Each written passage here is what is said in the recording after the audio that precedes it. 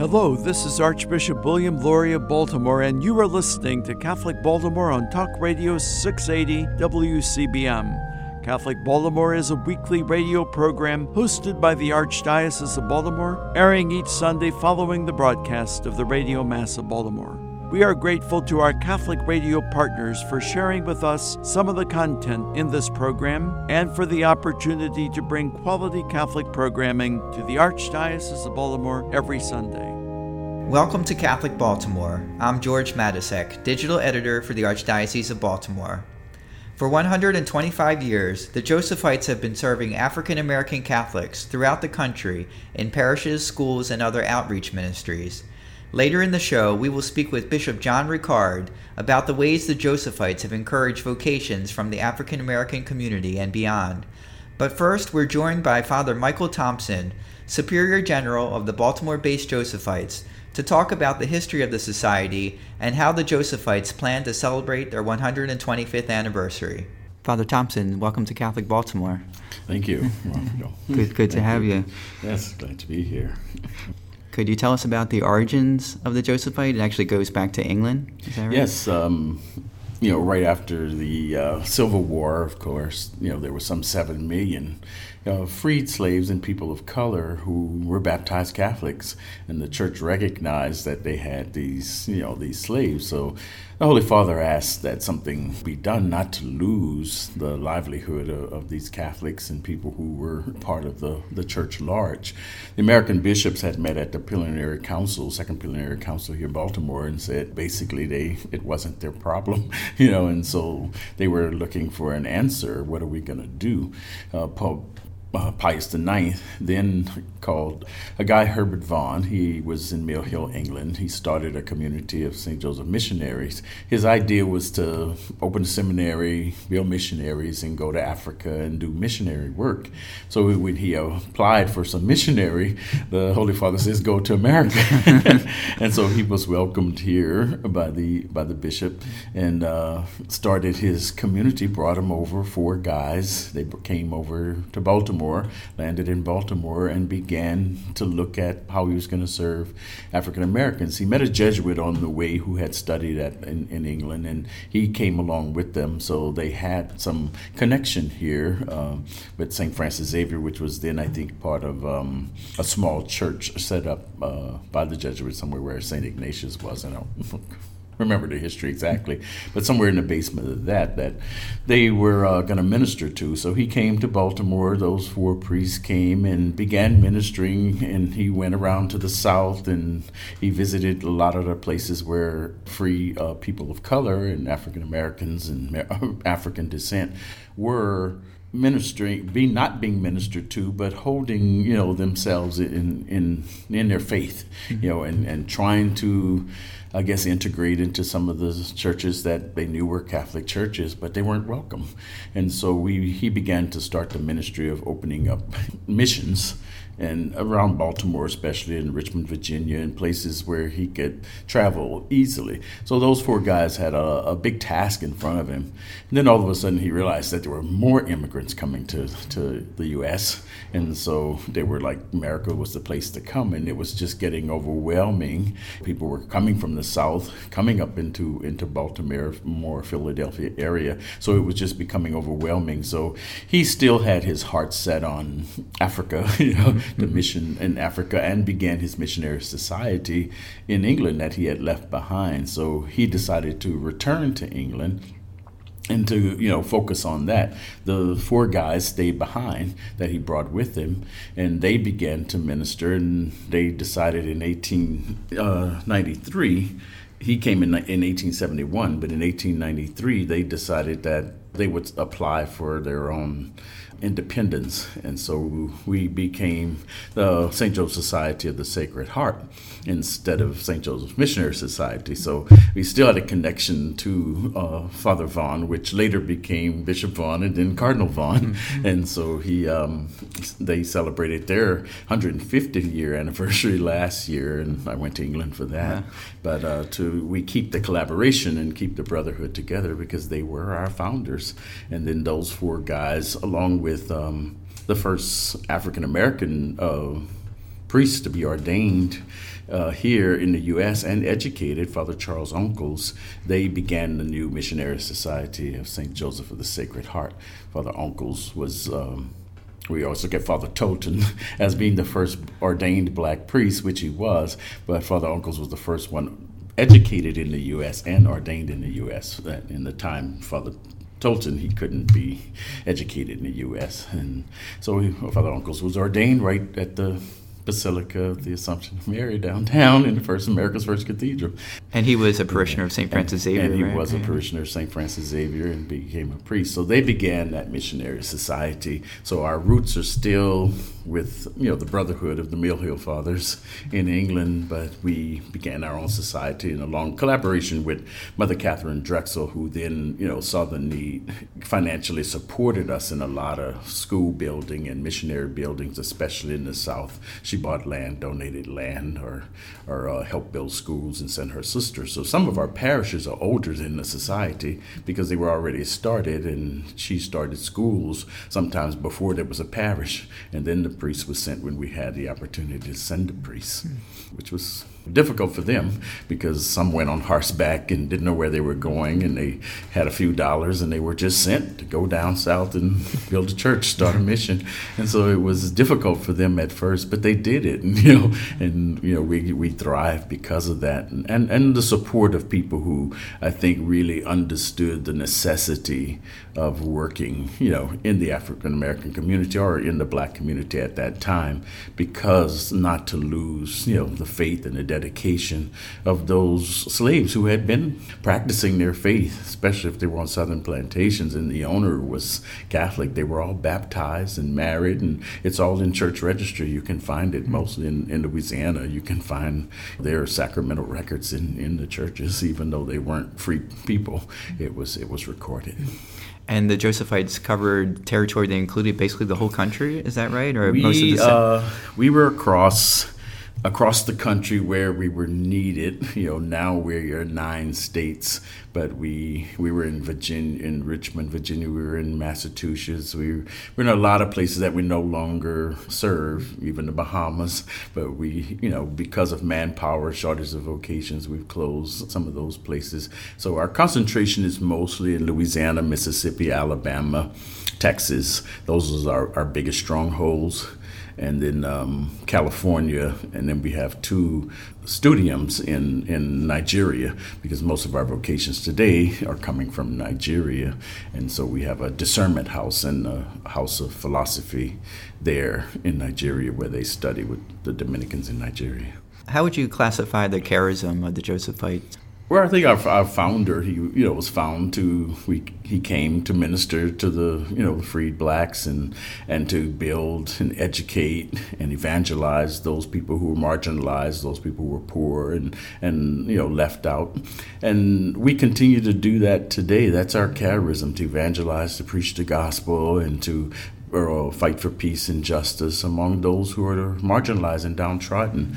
And so we continue to do that, and most of our parishes are in urban areas. They're here in West Baltimore and Cherry Hill, and we have parishes in Baltimore that you probably wouldn't find a priest who want to go there. Most diocesan priests don't want to serve in exclusivity of the African American parish. So that's our job, and that's what we've done, for 125 years.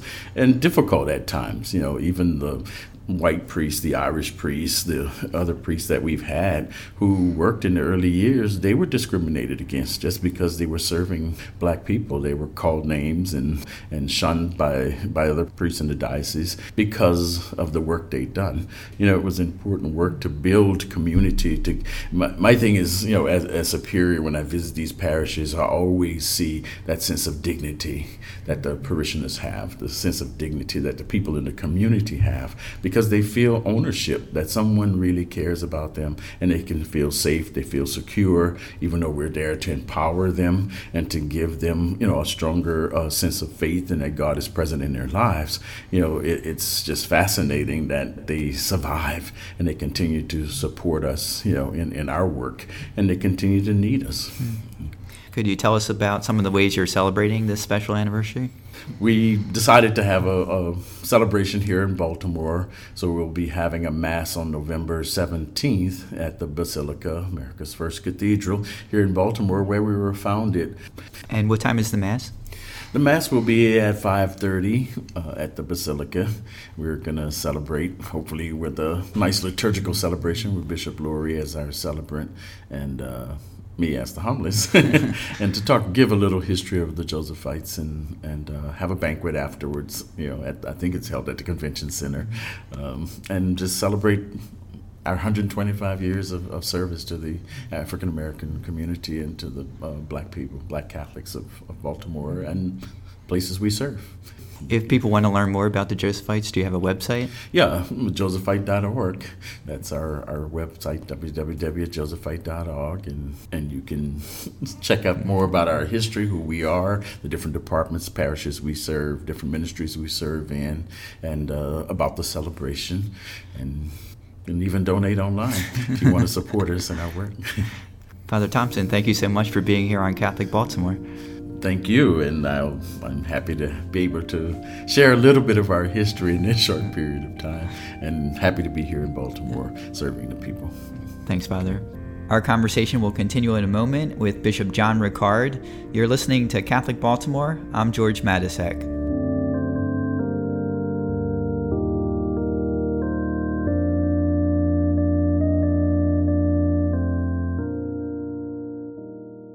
Do you want to know more about what's going on in the church and the world than you can get from your daily newspaper or local TV? Read the only publication in the Archdiocese of Baltimore that covers the church full-time, the Catholic Review. Pick up the print magazine monthly at your parish or have the Catholic Review delivered to your home every month. You can get fresh news every day online at catholicreview.org.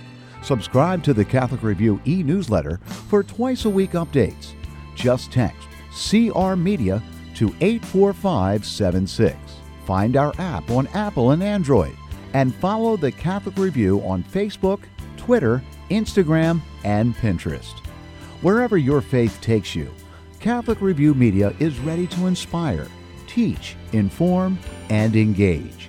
Read it today in print and online at catholicreview.org. That's catholicreview.org. You are listening to Catholic Baltimore on Talk Radio 680 WCBM. Welcome back to Catholic Baltimore. I'm George Matysek. Bishop John Ricard, a former auxiliary bishop of the Archdiocese of Baltimore and the first African American bishop in the Archdiocese, currently serves as rector of St. Joseph Seminary in Washington, D.C. St. Joseph is the official seminary of the Josephite Priests and Brothers. As the Josephites celebrate the 125th anniversary of their founding in Baltimore, we spoke with Bishop Ricard at St. Joseph Seminary about the Josephites' long history of cultivating religious vocations within the African American community and ways the Society of St. Joseph of the Sacred Heart is inviting young men from Africa to join the Josephites. Bishop Ricard is the retired bishop of the Diocese of Pensacola-Tallahassee in Florida. Bishop Ricard, thanks so much for being here on Catholic Baltimore. Very welcome. The seminary where we're doing this interview was actually located originally in Baltimore and was the very first Catholic seminary in the country to welcome both white and black seminarians. Why have the Josephites worked so hard for so long in lifting up religious vocations among African Americans?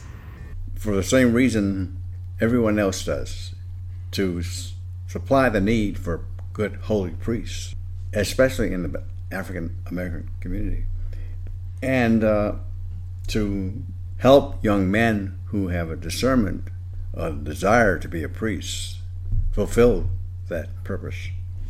That is why we do it, because there is a need for black priests in black parishes and in the church at large, just as there's a need for all priests to serve the church, especially that the church reflects God's intent that everybody is to be saved and everybody receives God's care and love.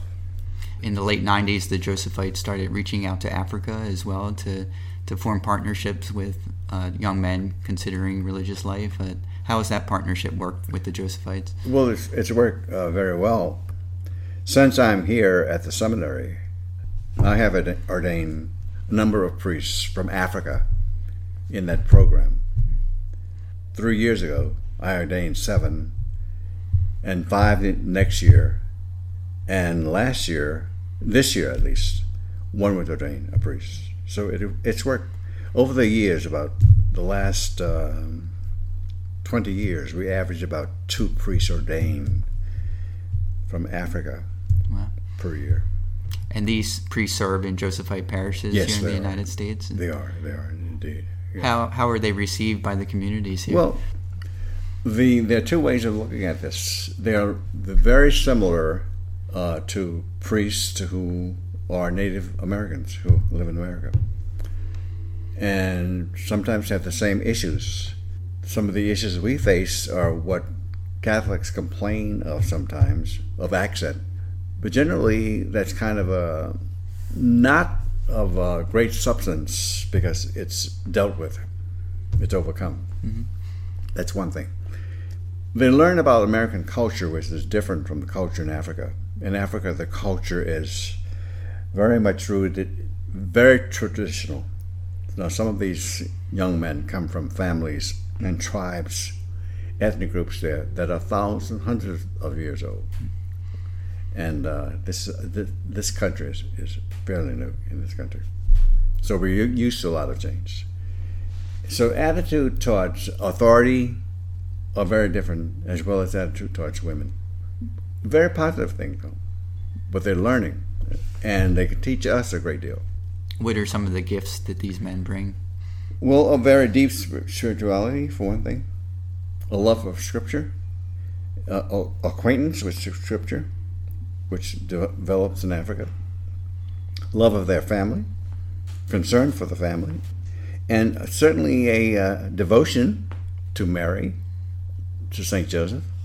And a very kind of refreshing approach to liturgy that is not rushed, that is repeated carefully, slowly, and music is very much a part of the liturgy that we experience here at the seminary and what we see in parishes. So most of them, by and large,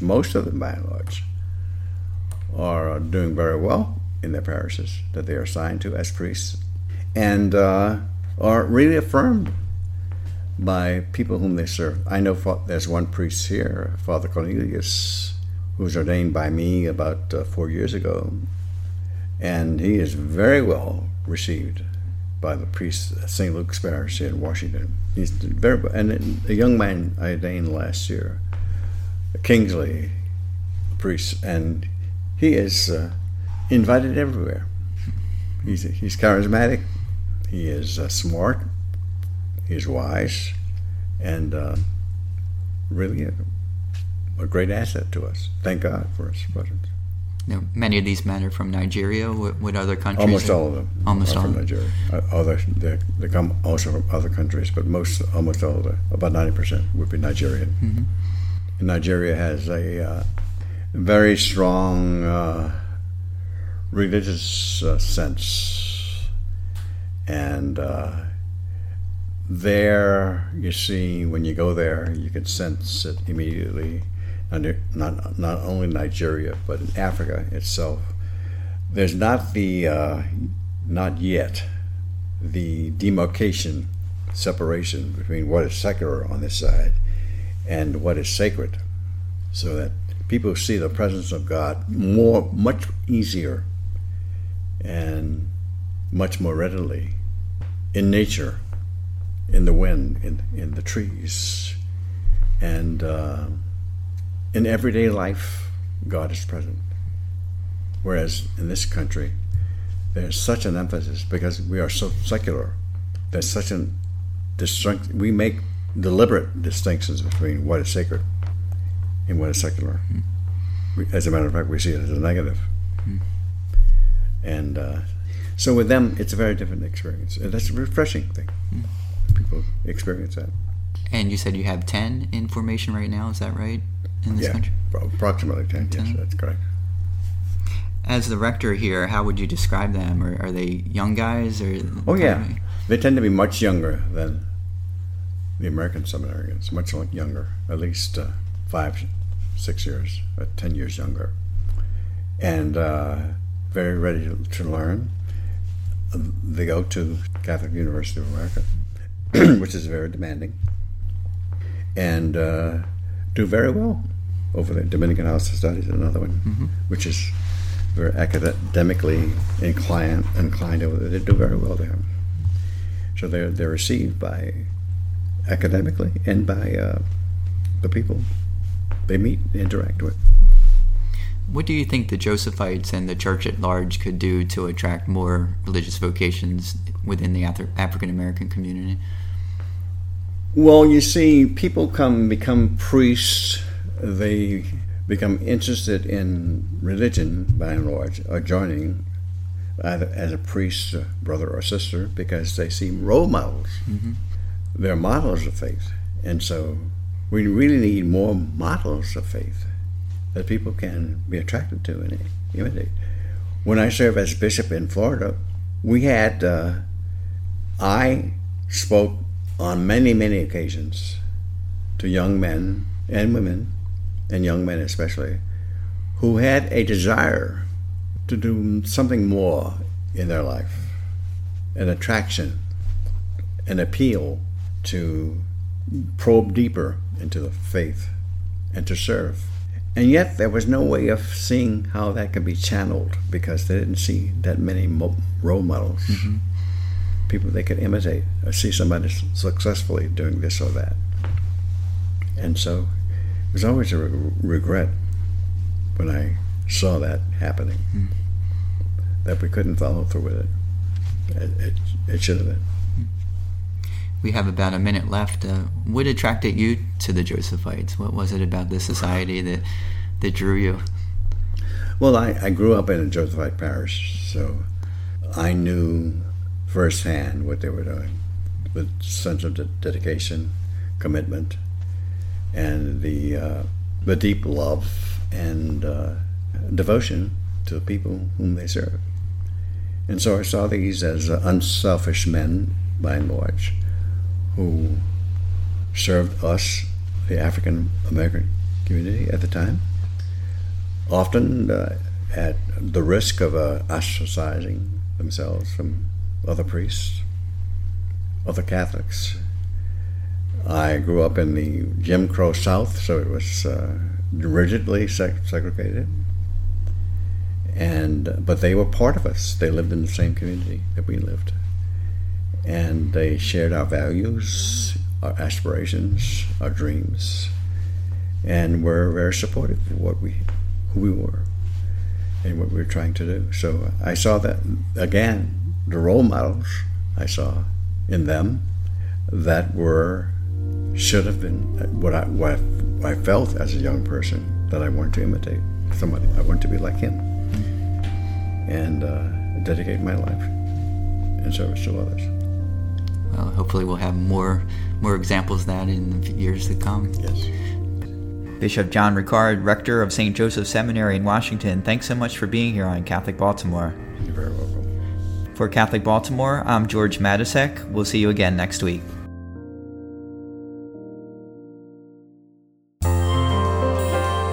For 143 years, New Cathedral Cemetery has served the needs of the Catholic community of Baltimore and Central Maryland. New Cathedral is the only cemetery owned by the Archdiocese of Baltimore and is the final resting place for many religious orders and famous citizens. 125 acres of rolling hills, trees, and beautiful monuments, the cemetery is an oasis of peace and tranquility and is located off Edmondson Avenue just outside of Catonsville. New Cathedral is dedicated to the task of tending to the mortal remains of our dearly departed and has many more years of available space. If you are in need of a burial site, vault, monument, or marker, or just a respectful location to place your cremated loved ones, our counselors will help you through this process and make sure the wishes of you and your loved ones are honored. Visit us online at newcathedralcemetery.org. Like us on Facebook at New Cathedral Cemetery, Bonnie Bray, or call 410-566-7770.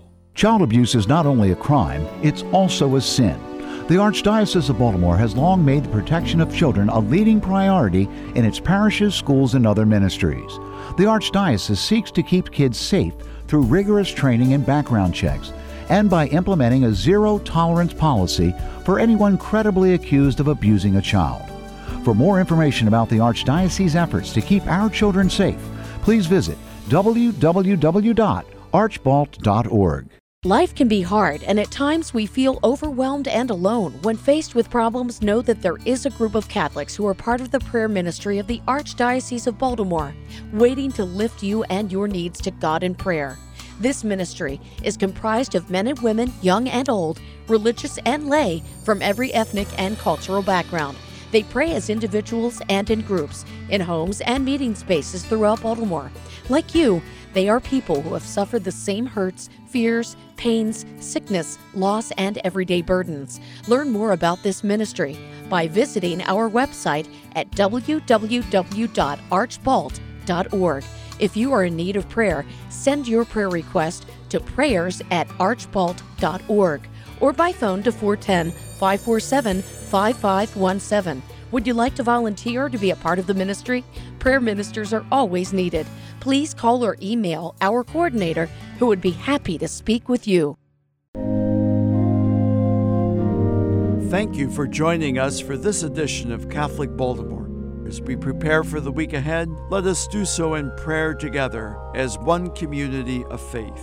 Our Father who art in heaven, hallowed be thy name. Thy kingdom come, thy will be done on earth as it is in heaven. Give us this day our daily bread, and forgive us our trespasses, as we forgive those who trespass against us. And lead us not into temptation, but deliver us from evil.